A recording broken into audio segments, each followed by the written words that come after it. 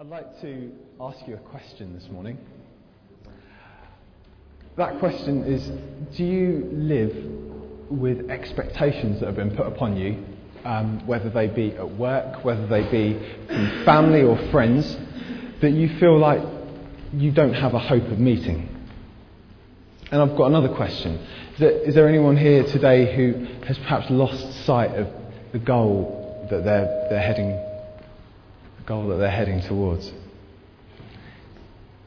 Even if you just lost focus, or if you're heading in a completely different direction, this morning is for you. I really believe God has got some great stuff to feed your soul with this morning. So listen up. The rest of you can go to sleep. Those of you that have been doing night shifts can go, nod off now if you want to. We're going to have a look at the second book of Kings. Not all of it, just chapter 2 and the first 18 verses. We've been looking over past weeks at, on and off, at the life and ministry of Elijah. And this morning is the last morning that we're going to be looking at the life and ministry of Elijah. And possibly I've just given you a clue as to what happens now in the story. That this is the last morning that we're looking at his life. Chapter 2 of 2 Kings, and its first 18 verses. When the Lord was about to take Elijah up to heaven in a whirlwind, Elijah and Elisha were on their way from Gilgal. Elijah said to Elisha, "Stay here, the Lord has sent me to Bethel." The company of prophets... But Elisha said, "As surely as the Lord lives and as you live, I will not leave you." So they went down to Bethel. The company of prophets at Bethel came out to Elisha and asked, "Do you know that the Lord is going to take your master from you today?" "Yes, I know," Elisha replied, "but do not speak of it." Then Elijah said to him, "Stay here, Elisha. The Lord has sent me to Jericho." And he replied, "As surely as the Lord lives and as you live, I will not leave you." So they went to Jericho. And the company of prophets at Jericho went up to Elisha and asked him, "Do you know that the Lord is going to take your master from you today?" And Elisha replied, "Yes, I know, but do not speak of it." This is becoming somewhat sort of pantomime-esque, in that every place he goes to, he gets asked the same question and gives the same response. And Elijah says to him, "Stay here. The Lord has sent me to the Jordan." And he replied, "As surely as the Lord lives and as you live, I will not leave you." So the two of them walked on. 50 men of the company of the prophets went and stood at a distance, facing the place where Elijah and Elisha had stopped at the Jordan. Elijah took his cloak, rolled it up, and struck the water with it. The water divided to the right and to the left, and the two of them crossed over on dry ground. When they crossed, Elijah said to Elisha, "Tell me, what can I do for you before I'm taken from you?" "Let me inherit a double portion of your spirit," Elisha replied. "You've asked a very difficult thing," Elijah said. We're going to have to watch out for... I'm going to be mixing up Elijahs and Elishas all the way through this morning, so forgive me. Just bear with me on this, okay? "You've asked a very difficult thing," Elijah said. "Yet if you see me when I'm taken from you, it will be yours. Otherwise not." As they were walking along and talking together, suddenly a chariot of fire and horses of fire appeared and separated the two of them, and Elijah went up to heaven in a whirlwind. Elisha saw this and cried out, "My father, my father, the chariots and horsemen of Israel!" And Elisha saw him no more. He took hold of his own clothes and tore them apart. He picked up the cloak that had fallen from Elijah and went back and stood at the bank of the Jordan, on the bank of the Jordan. Then he took the cloak that had fallen from him and struck the water with it. "Where now is the Lord, the God of Elijah?" he asked. And when he struck the water, it divided to the right and to the left. And he crossed over. The company of prophets from Jericho who were watching said, "The spirit of Elijah is resting on Elisha." And they went to meet him and bowed to the ground before him. "Look," they said, "we, your servants, have 50 able men. Let them go and look for your master. Perhaps the Spirit of the Lord has picked him up and set him down on some mountain or in some valley." "No," Elisha replied, "do not send them." I don't know why this group of 50 prophets think that for some reason God is a bit of a butterfingers and is going to drop Elijah on his way down to heaven. I don't quite understand that. I think Elisha realises a little bit more about God than they do. That Elijah was only on his way up to heaven and he wasn't going to be dropped down again. Anyway, but they persist until he was too ashamed to refuse. So he said, "Send them." And so they sent 50 men who searched for 3 days but did not find him. And when they returned to Elisha, who was staying in Jericho, he said to them, "Didn't I tell you not to go?"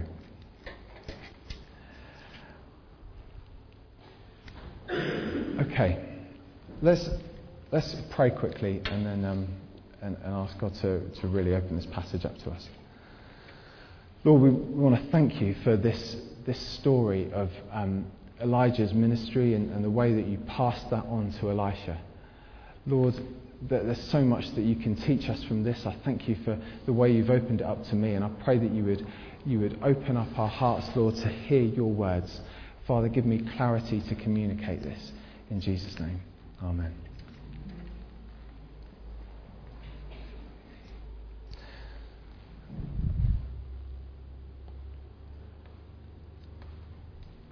So, we pick up the story on what seems to be Elijah's farewell tour. I don't know the exact purpose of the different places he's going to. We don't see that in the Bible exactly why he's going to each of these places, but we do know that he is clocking up a fair few miles going between these different places. I also don't know why Elijah was particularly wanting any space from Elisha. We see him saying, "Look, Elisha, you stay here. I'll go off to Jericho. I'll go off to Bethel." Again, I'm not really able to enlighten you on this. I mean, perhaps as essentially Elisha's employer, he was thinking about the Health and Safety Act. They were clocking up a lot of miles. There's risk of blisters. They're going to be crossing through the middle of the Jordan. That's a pretty big risk of drowning or something. Not to mention risks of smoke inhalation and burns when flaming chariots turn up. So perhaps he's just got his best interests at heart. We saw before as well that Elisha is Elijah's attendant. So he's literally carrying Elijah's bags. Now, Elijah probably realises, I don't need any bags where I'm going. You take the weight off your feet. You don't need to clock up all these miles with me.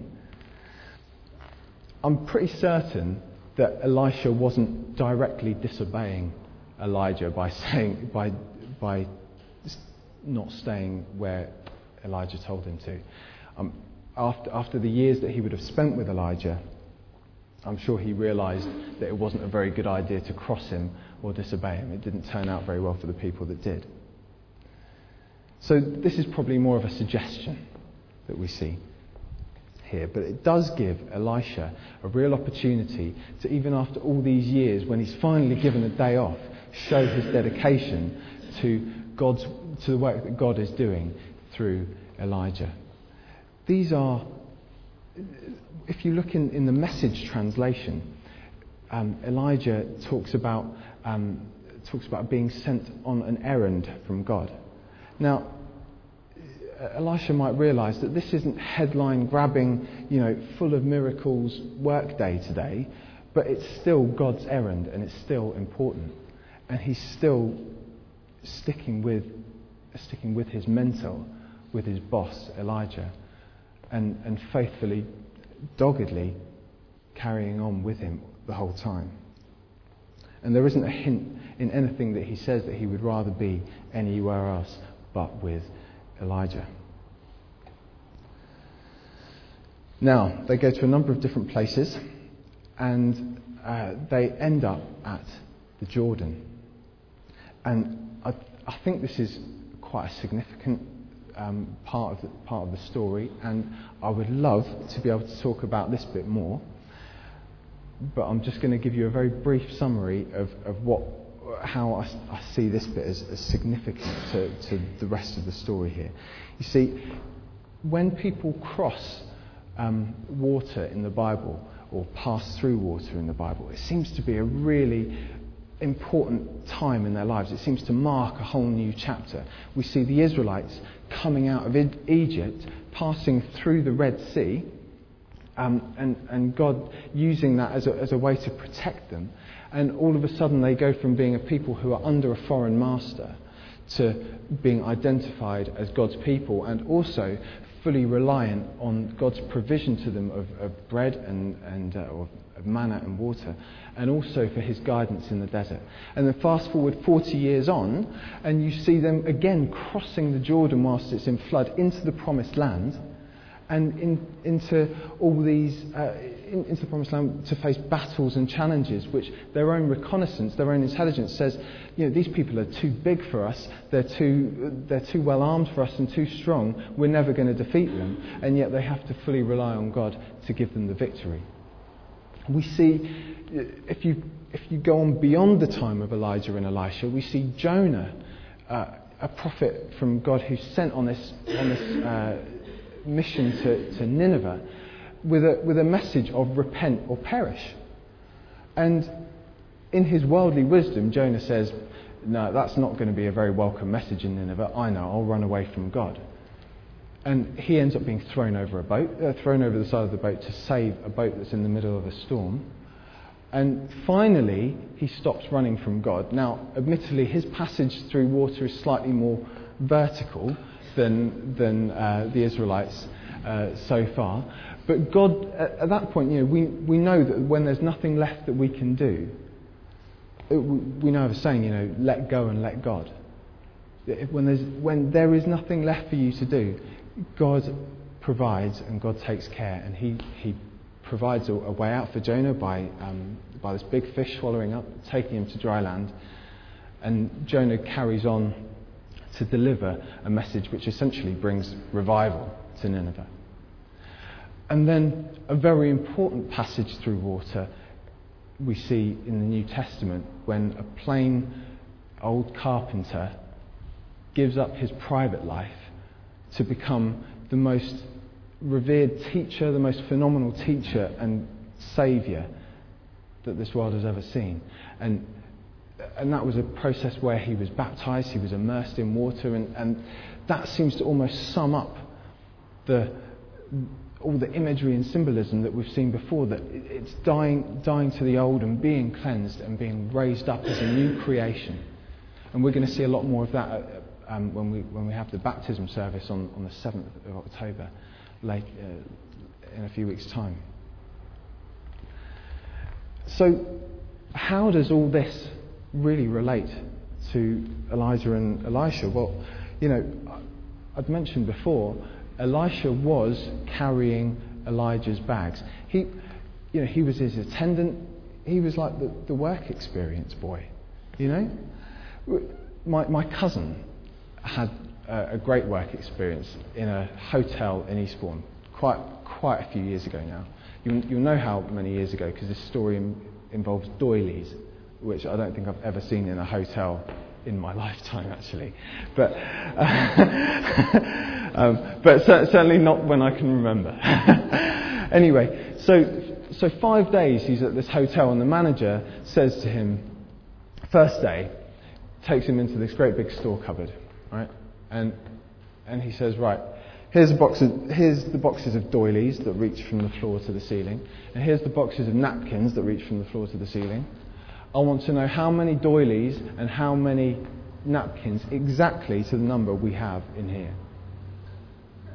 He just wanted my cousin out of the way, and so my cousin just spent 5 days in a broom cupboard with his feet up, making up numbers of how many doilies there were. I'm sure Elijah was being a little bit more diligent in his mentorship of Elisha. I'm sure he wasn't getting him to just do the photocopying or make the tea. They were spending ages together, sharing every step here. Okay, they were talking about all the things that were of God and talking about the miracles that God was doing through Elijah. He was going from being the attendant to the prophet. That is a big, big step. You know, he might have had some good learning, but it's still a big jump to make. And he had to put away the old thoughts of I am just a servant here to being I am God's prophet. He had to put to rest his old identity and be raised as a new creation here. And I really think that's the significance of why they passed through the Jordan. Now there are a few more things that we're going to look at this morning. And they are that Elisha asks for a double portion. Elisha asks for a double portion. Elijah tells Elijah to fix his eyes on him. And also that Elisha picks up Elijah's cloak. Sorry, bear with me. Right, so we're going to look at these three more things in a little bit more detail. They get to the other side of the Jordan, and Elijah finally, for the first time in the story, actually starts talking about, okay, I'm going now. Is there anything that you'd like me to do for you? And Elisha says, yeah, can I inherit a double portion of your spirit? What? Well, now this seems like quite an odd thing to ask for. I really had to sort of look into this as to why would he ask for such a thing? Well, it highlights two really important points. The first is that it was quite a normal Jewish custom, a Jewish law that was actually laid down in Deuteronomy, that the firstborn son would inherit twice what the other siblings would inherit in order to carry on the work of the father.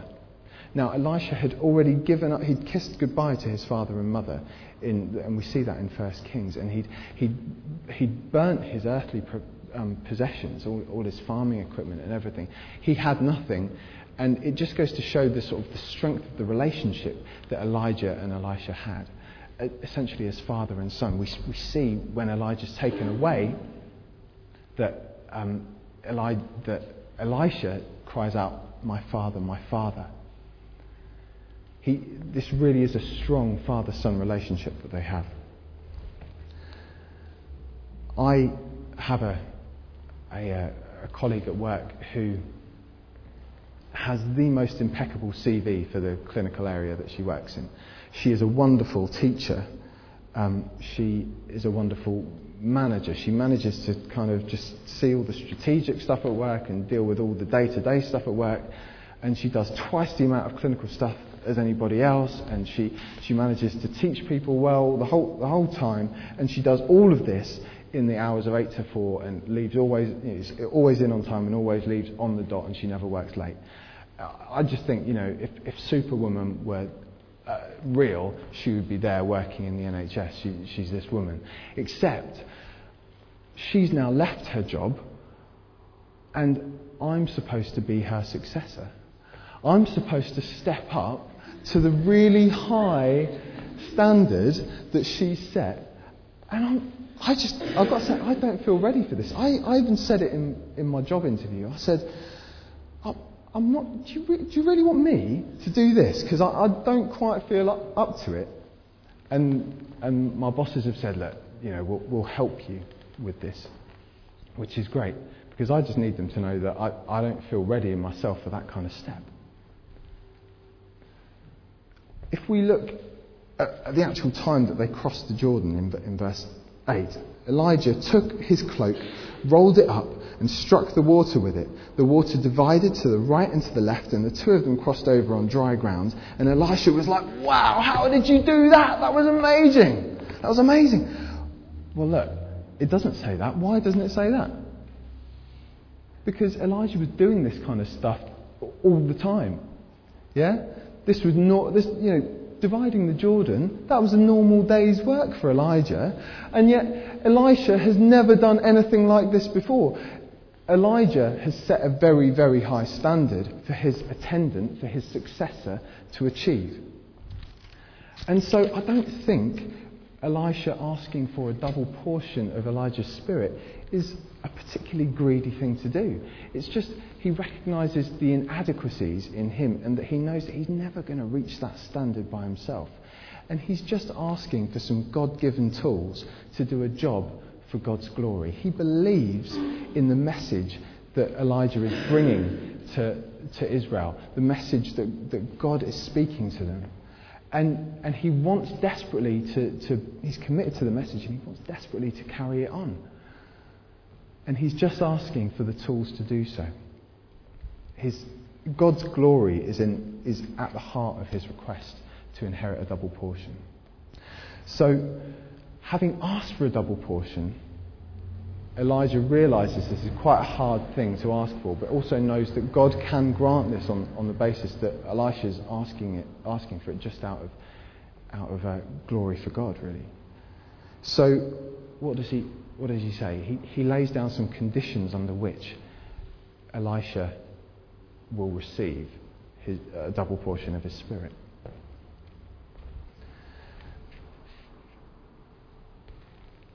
And those conditions are just, you must be watching me when I'm taken away. You must be watching me when I'm taken away. And if you do, then you will receive the Spirit. Just watch. Now this reminds me of times of what we see encouragements in the book of Hebrews, when we're told to fix our eyes upon Jesus, the author and perfecter of our faith. We see it in a lot of other verses as well. In Psalm 119, open my eyes that I might see wonderful things in your law, or turn my eyes away from worthless things, or let your eyes look straight ahead and fix your gaze directly before you. That's Proverbs 4. We see a lot of times we're just encouraged to fix our eyes on the goal ahead, to fix our eyes on the goal that is Jesus. So Elisha must be thinking here now, look, Elijah's given me a day off at the beginning of this chapter, okay? And I've still managed to stick with him. He's saying, I've just got to keep watching. Now, aside from the occasional awkward moment when perhaps nature calls, all right, it's a pretty easy thing for Elisha to keep his eyes on Elijah. Not that difficult. Well, I'd actually say, Elisha, that's a pretty tough thing to do as far as I'm concerned. I find church can be quite a distraction sometimes. You know, you get here, you set up, you're trying to get things sorted out for the meeting. You know, we had the New Day events a few weeks ago in August, and we had I was working on a group in Allenton with Susan and Matt.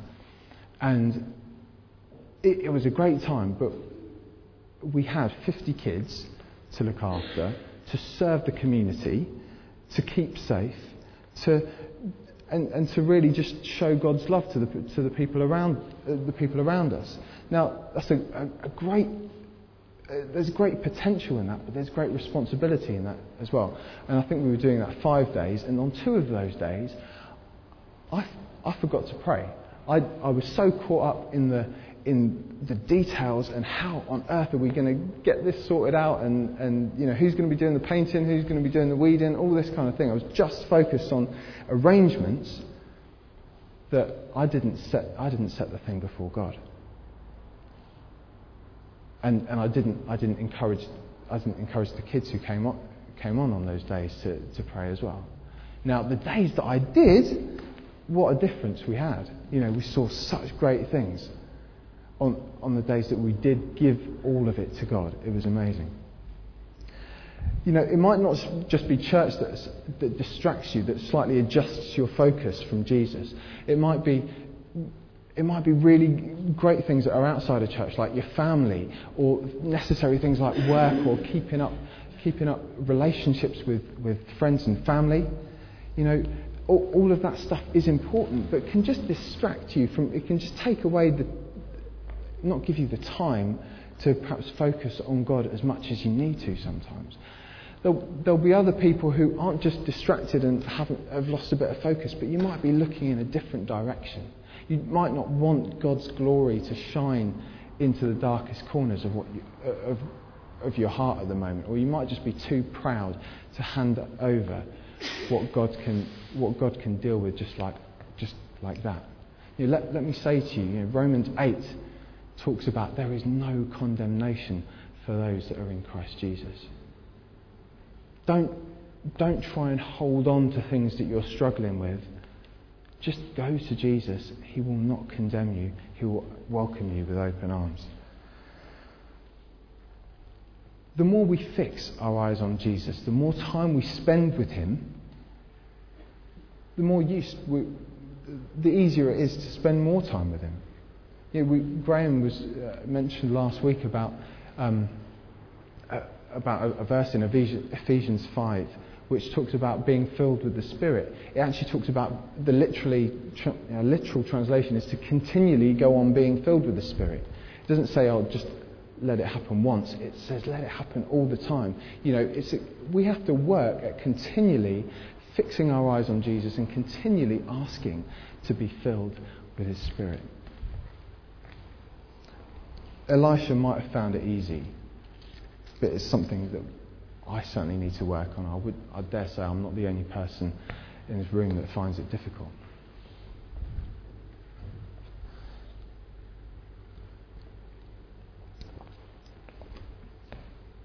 Our last main point really is after Elijah is taken up into heaven,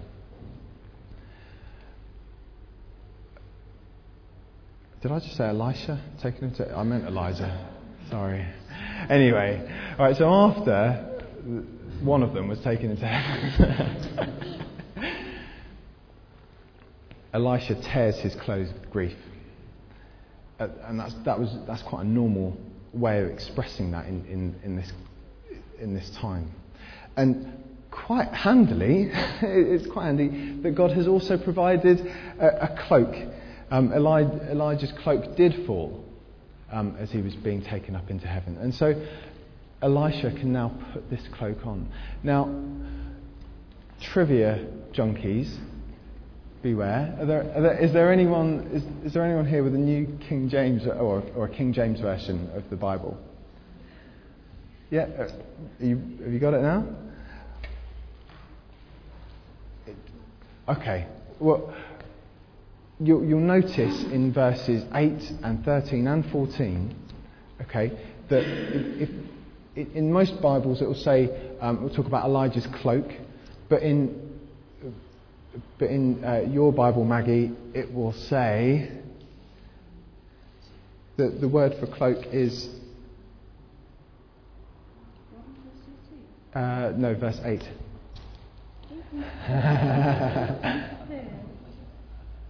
So Elijah picks up his cloak and it's called a mantle. Okay?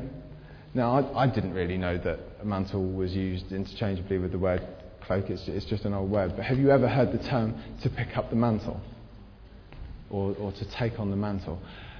That is a very well-known metaphor, and yet its actual origins, if you look through any kind of dictionary of the English language and idiom and such, it all comes from 2 Kings. Here, this story about Elisha picking up the mantle. It means to pick up responsibility, to take responsibility for what's going on and say, yeah, I'm going to do something about this. When Elisha was first called, Elijah covered him in his cloak. The cloak, the mantle, represents the ministry that Elijah had as God's prophet. And now Elisha has taken that on because he's put on this cloak. I don't know where what cloaks you can, metaphorical cloaks you can see lying around that need picking up and doing.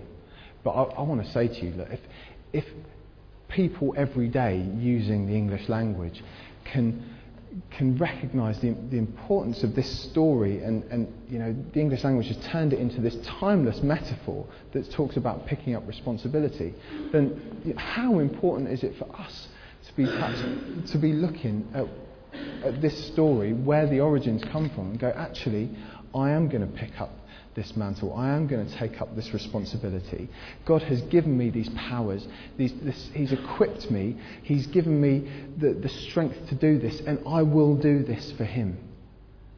We've talked last week about areas in the church where we need people to take up responsibility in ministry, whether it be in kids' work of the youth, in the band, in the welcome team, in I can't go through it all, in cell groups.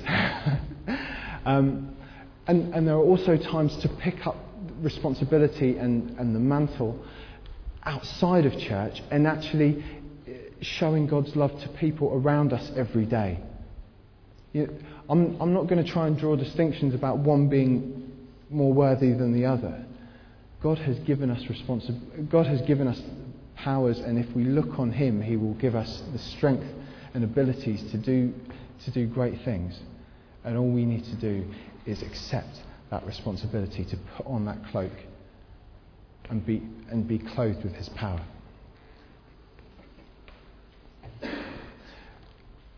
We've looked at a number of things now. We've looked at the need to leave behind our old ways, to be made new and cleansed. We've looked at needing to recognise our own inadequacies, but we're not expected to struggle on by ourselves. We're not expected to accomplish by ourselves. God will provide His Spirit to do so, and what we need to do is look upon Him, to fix our eyes on Jesus and ask for His Spirit. And in doing so, then we need to pick up the mantle that is around for us to pick up, the responsibility that is around for us to pick up. Should we stand and pray?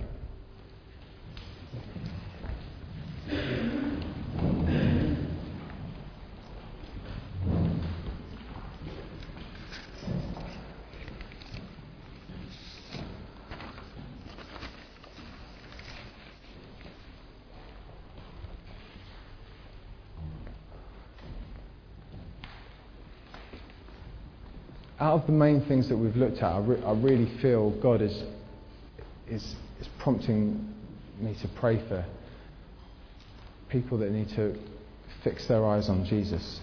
Now, whether that be that you just need a little bit of refocusing, you just need to sharpen the image on Jesus because you're being a little bit distracted. Whether it's because you're looking in totally the opposite direction because you can't bear to look at Him for His glory. Or whether it's because you've never even met Him before and you don't know where to look, then we'd love to pray with you this morning. And there's another group I want to pray for, and that's people that feel inadequate to do the task that they feel that God has put on their hearts, that feel they're not up to the task of perhaps even their everyday life, and you need to ask for God's Spirit to be on you, for His strength to be in you. And if you'd like prayer for those things, whilst we're singing these songs, please come out to the side here and we'll start praying with you, okay?